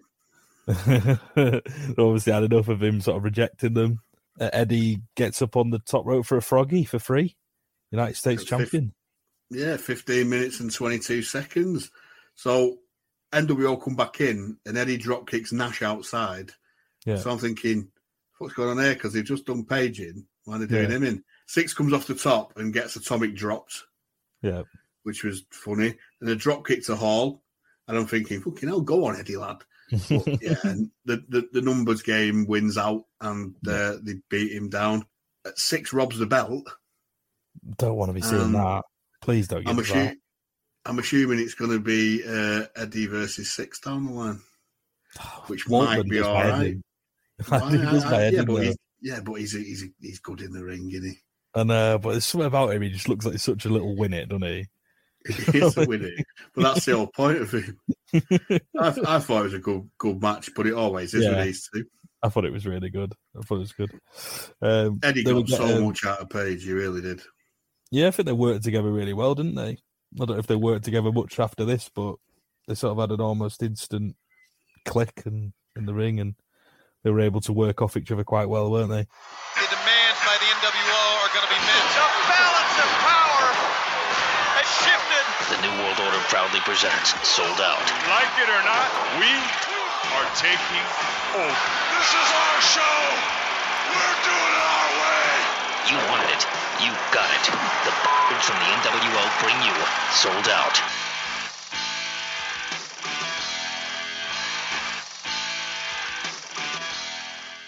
Right, so after that, we get a Sold Out promo package. So it was announced to us a couple of weeks ago on Nitro by, I think it was Shivani at the time. It's the first time we get any sort of details of it. Pretty standard from Cedar Rapids or something like that. There's a bit in it where it says, I'm sure it says, the fuckers from the NWO bring you Sold Out, but it's bleeped. Yeah, I think that was what it was, wasn't it? I swear there was a bleep on it, so they must have censored it out, but yeah, it just seems like, I think I've heard Nash saying, like, what an odd place to do an NWO pay-per-view. It just makes no sense to do an NWO pay-per-view anyway, simply because, how many is there? 9 of them? Yeah. It's odd, that means we're going to get a Bubba Rogers match and a fucking Wall Street match and fucking... Oh, fuck's sake, yeah. That's going to be awful, isn't it? Because if you think about it, it's going to be Hall and Nash, they're a tag team. Yeah. And you've got Bagwell, you've got Chono, International Chono, you've got Wall Street, you've got Scott Norton, you've got... Who else have you got? Bubba. Scott Norton? Is he an NWO? Yeah, because he turned on Ice Train, even though he turned on Ice Train I forgot about previously. that. Anyway, he's got no, and in that big sort of brawl. How easily you can forget about who's in it. This is it, and it's going to get even worse. But speaking of getting even worse, we get the Giant versus sexy, flexy, Lord Woodentop Luger. The Giant looks fucked. He looks like he's been out of 6. Yeah, he looks off his tits, doesn't he? He looks absolutely mashed. He's just had a somas and like cough medicine or something. Huge pop for Luger. It's almost Tarrant worthy. Almost. Not quite. No Doc Brown hair. We'll get there. No, he didn't do the classic pay-per-view hair. He's growing out the mullet though, isn't he? Yeah, he is. I think he's noticed how big time the mullet is. It was simple as fuck, this match, but I didn't actually mind it. I don't know about you. Well, it's can Luger rack this big lad again? I don't know what it is about that. I quite like that concept for some reason. It's like can the strong man do it and all this? Yeah, the crowd was fucking hot as hell for this one. There's only so far you can go with it because there's like not that many massive fuckers to do it with. Just bring Roadblock back. Do a feud. You need to get Earthquake. You get Tenter back. Yeah, rack Tenter. They do this lock up, and there was a really nice struggle to it. And there was like that nice sprinkle of doubt on the Giant that Luger can hang with him strength wise, and then he starts like shining with the rights, and Giant pushes him off. And then he floors him with a clothesline. The Giant moved faster than when the fucking buffet opens, mate. He was straight out of the trap.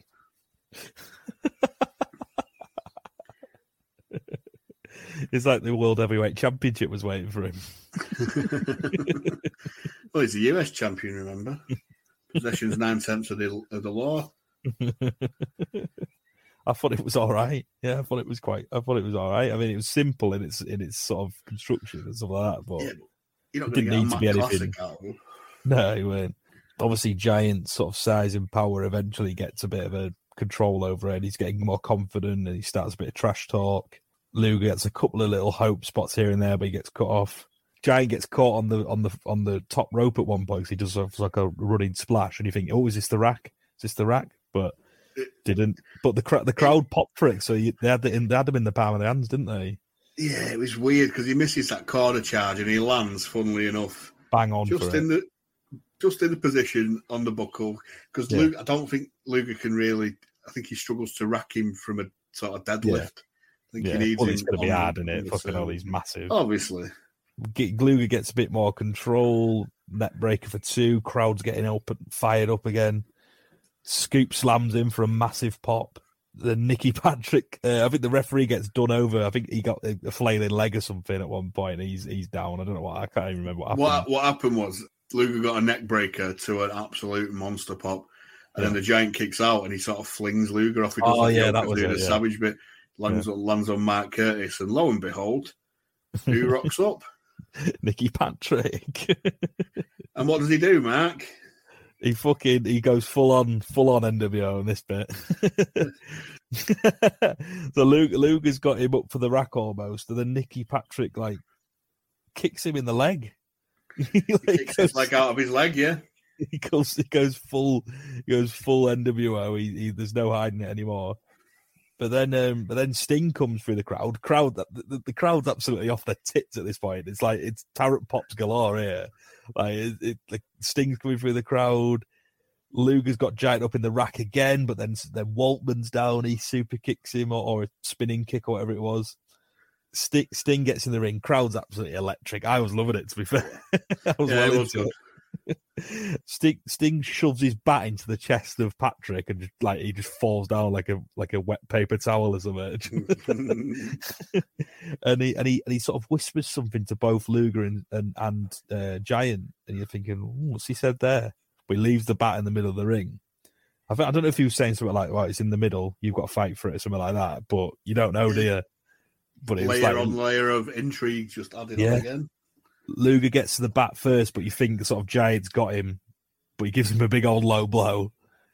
Hits him 3 times with the bat, one in the stomach, one in the sort of almost uppercuts him in a way, and then it sweeps the leg out. and a bit of a slow count. I mean, I don't know if that maybe would have kept him down for three seconds or that, but I don't know. But he's an absolute monster of a pop when he gets the 3 count. The place fucking blows. It really does. And to me, that was a Tarrant pop. Really? Yeah, I think it was better than anything that you saw in the main event in terms of natural crowd reaction. The crowd's so hot for Luger, it's ridiculous. You just feel like they're going to pull the trigger at some point. They're going to have to, aren't they? They're going to have to, yeah. But it is Bischoff. Yeah, and you get like little seeds of doubt from like the Giant, because it's like, where were you guys? You sent down Waltman, you sent down Patrick, you sent down the absolute runts of the litter. Weakest. You just send Liz down. Do you know what I mean? So the commentary team was saying, "Oh, yeah, maybe you're not that well loved by the NWO and all that." I thought it was quite good. All in all, I thought it was just a really fun match. I mean, it wasn't a classic by any means, but I was really into it. I thought it was decent. Like, I did not hate it, and that is something that we don't say very often about Luger or the Giant. No, I think it was everything it needed to be. It made sense. The interference worked. The Sting thing is just intrigue, pure intrigue. Luger using the bat is like, fuck it. Some things are more important than being a pure face, and Luger's always been pretty heelish anyway. Yeah, the Giant is left on his Todd in the ring, bereft, and then. I thought, oh, wait, the Giant still has that title shot, doesn't he? Yeah. Could be in the pipeline, couldn't it? Seeds sown. Yeah. Well, oh, joy. It's Michael Sodding Buffer. Ladies and gentlemen, welcome to the WCW StarrCade 96 featured match of the evening. The battle between 2 living legends. A match being called the match of the decade, but an event of such magnitude, it may actually be the match of the century. Wrestling fans, are you ready? I am. Damn right we are. Nashville, Tennessee, are you ready? With the thousands in attendance and the millions watching around the world, this is the moment we've all been waiting for. Ladies and gentlemen, let's get ready to rumble! Well, this takes an age to get where it needs to be. Yeah, just a bit. So we get Hogan with DiBiase, Vincent, Liz versus Rowdy Roddy Piper. Hogan's out first, but don't matter because the belt's not on the line, right? What is the point? Because you don't want fucking Piper to never been mentioned though, has it? For the entire thing. You've always thought it was for the world title. Well, you just thought so. Liz looks like a hostage, which essentially she is, to be fair. I thought you were going to say she looks like a hoe then or something. No, a hostage. Piper tears the roof off, doesn't he? Yeah. Game face. Huge pop. Bit of pyro. The only thing, I don't know if it's just me. I don't know if it's like, just, he came out, he looked cool as fuck, leather jacket, T-shirts, like, I know kilt's a bit silly, but it looked cool.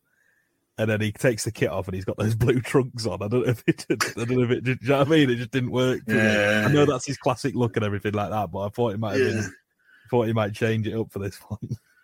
He looked like a little dude in his kecks, didn't he? massive Roddy chance though, and it does have a big fight feel. I'll give it that. Doesn't take long for it to change though, does it? Hogan slaps him to wind him up, and Roddy just tees off, and Hogan bails and regroups and does that usual thing that he does. So the whole the heel regrouping thing is classic. Do you know what I mean? It works. He doesn't do it right though, does he? He just doesn't do it correctly. No, he just takes too long and does it far too often. I know. It's like when that Giant match was the worst match we've watched the entire one, maybe. Oh, it's not far off. Yeah, it's definitely up there. Yeah. Giant versus Loch Ness, just saying. That's one of the best. Classic. Right, Hogan tries to get the heat with chest rakes, but he's wearing gloves. Would feel quite nice, that, wouldn't it? Yeah. Ooh. They're them ergonomic massage gloves you've got, Hulk. Thanks, Hulk. And Piper does his Three Stooges eye poked. Loved it. That was good, to be fair. There was a bit where Piper hangs onto a side headlock for an absolute age, but he's working it as he's doing it. Yeah. Hogan tries to escape with a back suplex, but Piper keeps on holding onto the headlock. I thought it was great. I love that. Was nice. Yeah. Piper gets a few good bits, wasn't there? Yeah, he gets like a really dirty looking enziguri, and Hogan bails out. But then obviously Piper goes after him and sends him into the rail. And then old Roddy whips the fuck out of him with a belt. Yeah, enjoyed that. Enjoyed watching that. Yeah, me too. DiBiase tries to trip Piper. Hogan takes advantage, obviously, and it all starts sort of brawling outside in the crowd. The ref's letting it go, but it makes sense. It's like, look, we'll just let these two just have it out. There's no point DQing it. It's not like the title's on the line or anything, is it? Exactly. Yeah. No, exactly. And then he goes after Piper's hip, which is surprising. It was this deep surprising into the bit match. of psychology. Yeah, you think? Yeah, and also it was balls deep into the match, and it's more brawling, more eye pokes. It was, I think they were both trying, but Jesus, it was It wasn't classic, was it? Let's be honest. No, but it was a lot better than I thought it would be. I thought it was just going to be like weapons. You know what I mean? Like chairs and baseball bats and all sorts. I didn't think it was going to be like a pure, not pure wrestling match, but a wrestling match. If you know what I mean.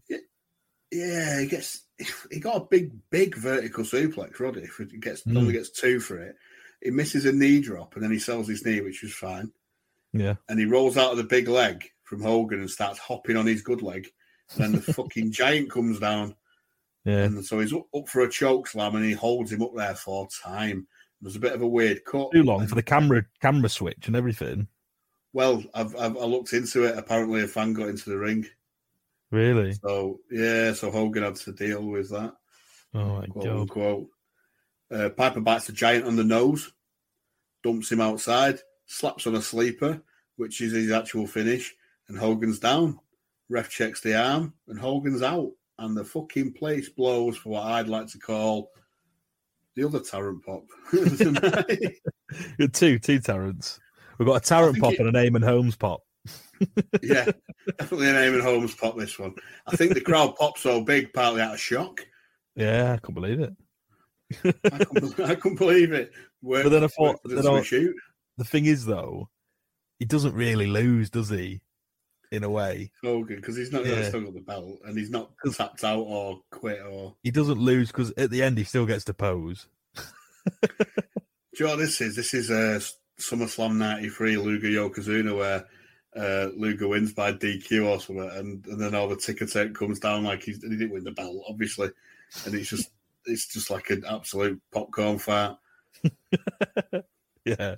But then Piper's standing tall in the ring and the outsiders run in.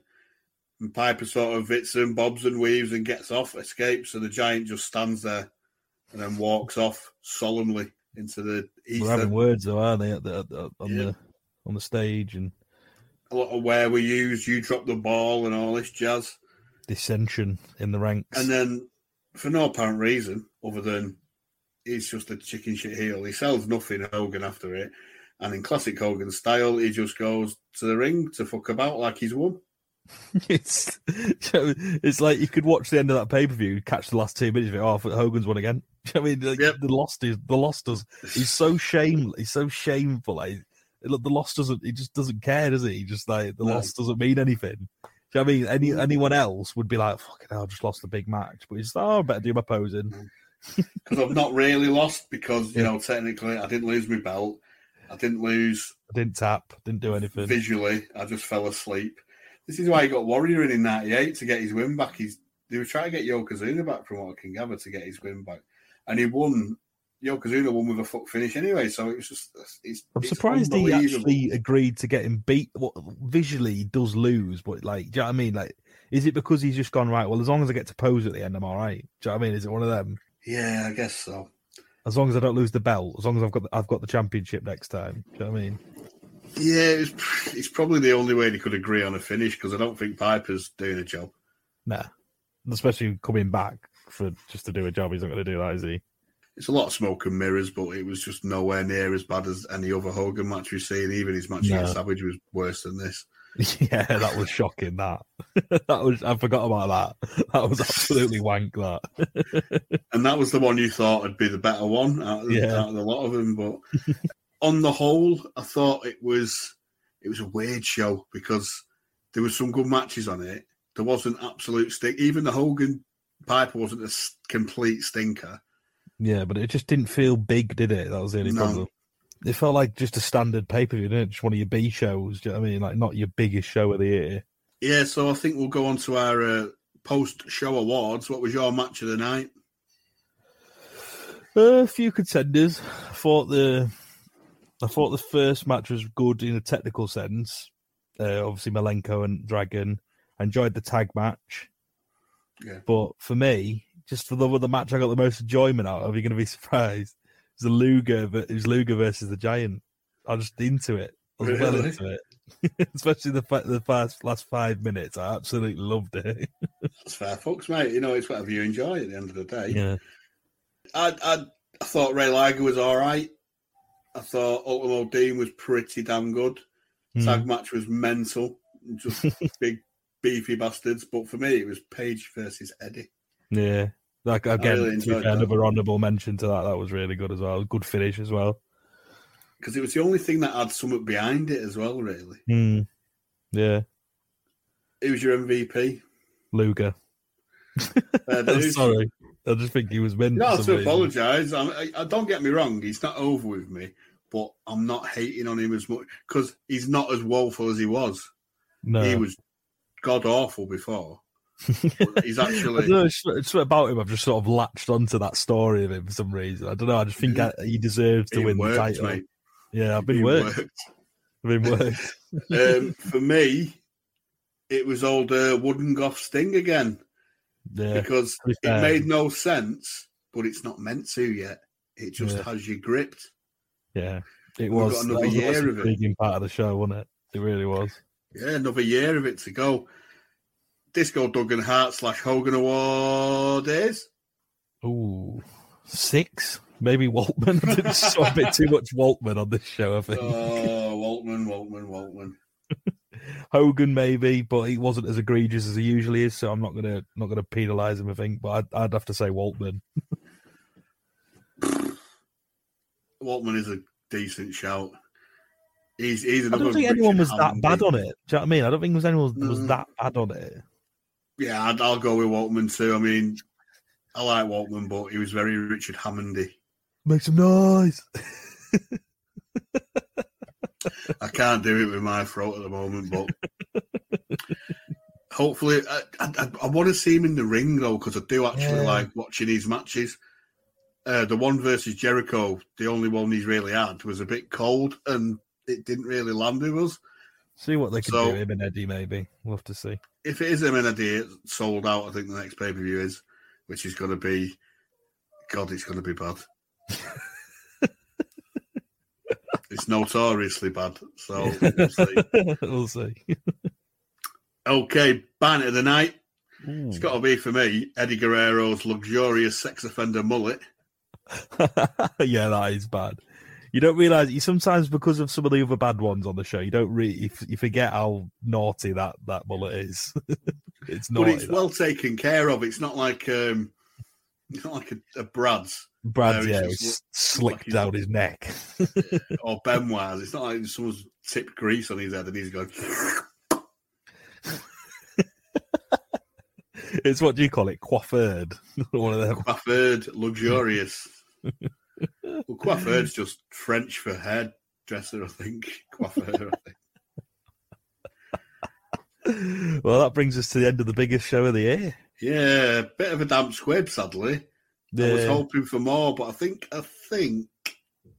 StarrCade next year might be a little bit better. Yeah, let's hope so. Anyway, let's hope so.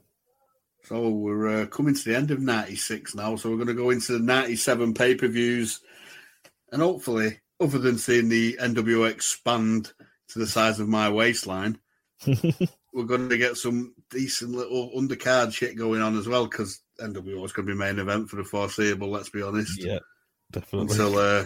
Until a smoke-puffing, bald-headed fella pops up. But all in all, it wasn't too bad. It just didn't feel big enough for me. But yeah, like I said earlier, that might just be us being conditioned to the WWF style of things. But you know, if they're doing the big time, you need to up your game if you're in a promotional war with them. Yeah, I think definitely. So, have we got any questions? We've just got one question from a friend of mine from work. Actually, funnily enough, it's Ash. Quite an interesting question. He basically put to us, who do we think has, well, in our opinion, obviously, subjective, who do you think's got the most undeserved push in he said WWF history, so we'll stick with that. WWE, WWF, whatever. Interesting question. One person sprung to mind quickly for me. Same. But what have you got? So I had a bit of a think about this. So the obvious contenders are people like Warrior and stuff like that. And you'd even say initially Roman Reigns, because but that's because they were the guys that they wanted to push. Yeah. You know what I mean? It's not like they've gone and sort of, pulled strings behind the scenes to get that. Roman Reigns was the guy Vince wanted to push. Warrior was the guy that Vince wanted to push. And eventually Reigns completely justified. Warrior, it just took a while. So much. Well, Warrior was, though, because at the end of the day, he drew money, he sold merchandise, and he put asses in seats. So it was justified. I mean, granted, he was shit in the ring, but, he got you, though, didn't he? Time, oh, God, he got everyone who was 6, 7, 8 years old in the early 90s. It was, it was colourful. It was smart marketing, face painting, tassels, everything matched, cool. He had the best music. Yeah. By a country mile. For me, this is going to get some disagreements, but for me, it's old Helmsley. Really? Helmsley? Because you're telling me if he hadn't married into the family, if he was just another guy doing his Hunter Hearst Helmsley gimmick, do you think he would have been pushed to the absolute moon? Don't get me wrong, good worker, but he's the guy that works for the guy that draws the money, right? No, but do you know what I mean? No, there's nothing special about it. He's not Austin level. He's not Rock level. He's not Cena level. He's not Taker Mystique gimmick level. I know what you mean. Helmsley would have been semi-main, upper mid-card, solid hand, get a good match out of him. It's because he's not the most charismatic. He's not a good talker, really. He just waffles on. Yeah. And, his friendship with Michaels helped him because Michaels was in Vince's pocket, and, his relationship with Stephanie's definitely helped him. I think Helmsley, although he is overrated, he's almost underrated in the same way. I think he was a very good heel in that sort of late 90s, early 2000s, especially when it was him and Rock and him and Kurt, blah, blah, blah. I think he's a little bit underrated in that sense. But I understand what you mean. He wouldn't have got to the heights he got to if he wasn't sort of married into the family. That's standard. He'd have had a good career, but I don't think he'd have had the longevity. Yeah. He wouldn't have been, they got rid of him a while ago. Do you know what I mean? I don't think he'd have stayed there for 20 odd years. Yeah. I think I went with it with genuinely like I can see where you're coming from. I wouldn't agree that he was undeserved because I think he would have won a world title at some point anyway. But I think someone who genuinely in the 20 odd years I've watched wrestling, the most bonkers push I've ever seen in my entire life. Go on. It's got to be Jinder Mahal when he won the world title. I was going to say something else, but yeah, that is mental. But I get why they did it. They did it, Indian TV rights, blah, blah, blah. But it's like plucking the most jobberest guy you could ever find and putting him as your world champion, beating Randy Orton. That is the most baffled I've ever been watching wrestling, I think. Like, yeah, I get it. They wanted to build an audience in India, but fucking hell, like that almost fucking discredited the WWE Championship for me. All right, I'll see your Jinder Mahal, and I'll raise you the Miz. Yeah, that's fine. He's shite. I hate the Miz so much. But it's just the only reason he's been pushed is because he's an arse-licking company guy. He's not a wrestling guy. He's I want to be on telly. I want to be an entertainer. Yeah, he was on the Real World or something, and it's like he will do anything they ask him. Anything they ask him. Absolutely anything. Even if it just is detrimental. Take a people's elbow from Snoop. No, go on, Miz. And he headlined WrestleMania with John Cena and beating. That's insane, that, isn't it? Yeah. CM Punk never did a WrestleMania main event, but the Miz has. He's got to be up there, hasn't he? I mean, the people who got pushed back in the day, it made sense a lot of the time. Yeah. Sometimes someone pops through and you think, what the fuck? Matt Merrow didn't get his push. Yeah, that's another one. He's shit.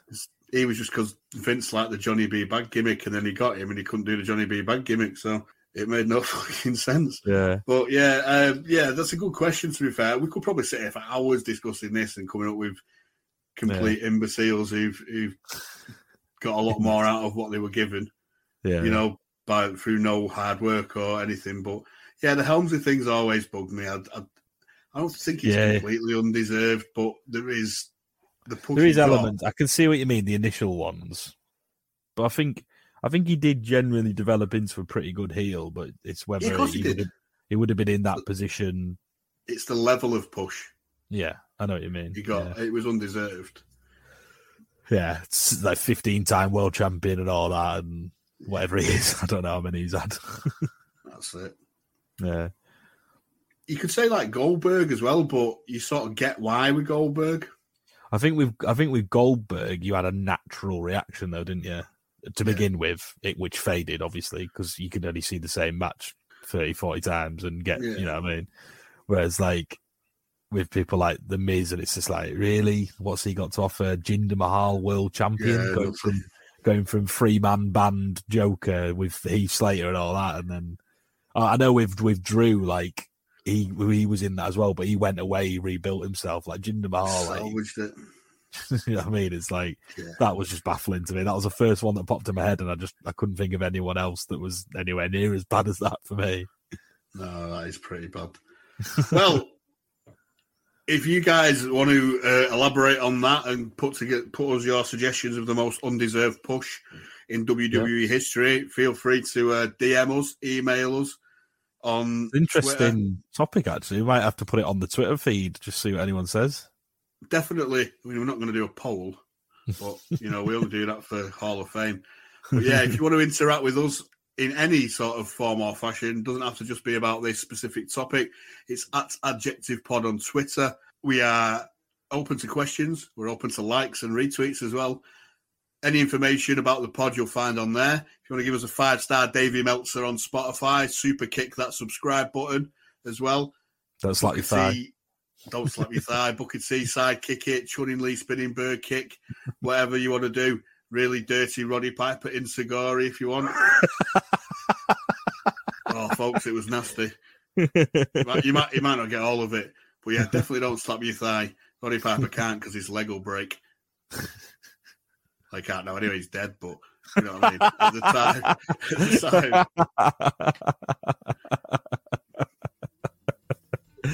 time. Like, Jesus. Remember, 5-star Davey Meltzer. You can't get a 7, sadly not on Spotify. One day maybe. When we got on Japanese Spotify, possibly. Anyway, our next episode will be the last show of 1996. It'll be the 30th of December. And also our retro past tense WCW Crockett NWA bonus show will be coming before the end of May. It'll be StarrCade 1986, 10 years previous to this. See how it's changed. The lighting's definitely changed. I've started watching it.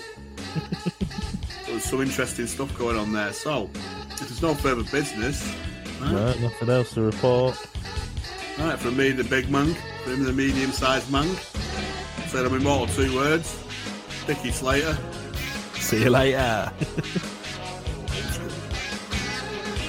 The preceding podcast gimmick that was paid for by look at the adjectives.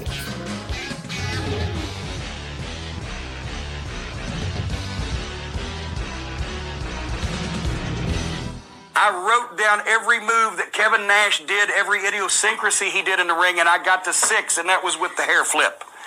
The back elbow, the side knees in the deal, the fucking flipper punch, the fucking hair, it's side slam, and there's something else. It's been 15 years, so power bomb, yes. There you go. You find another one, motherfucker.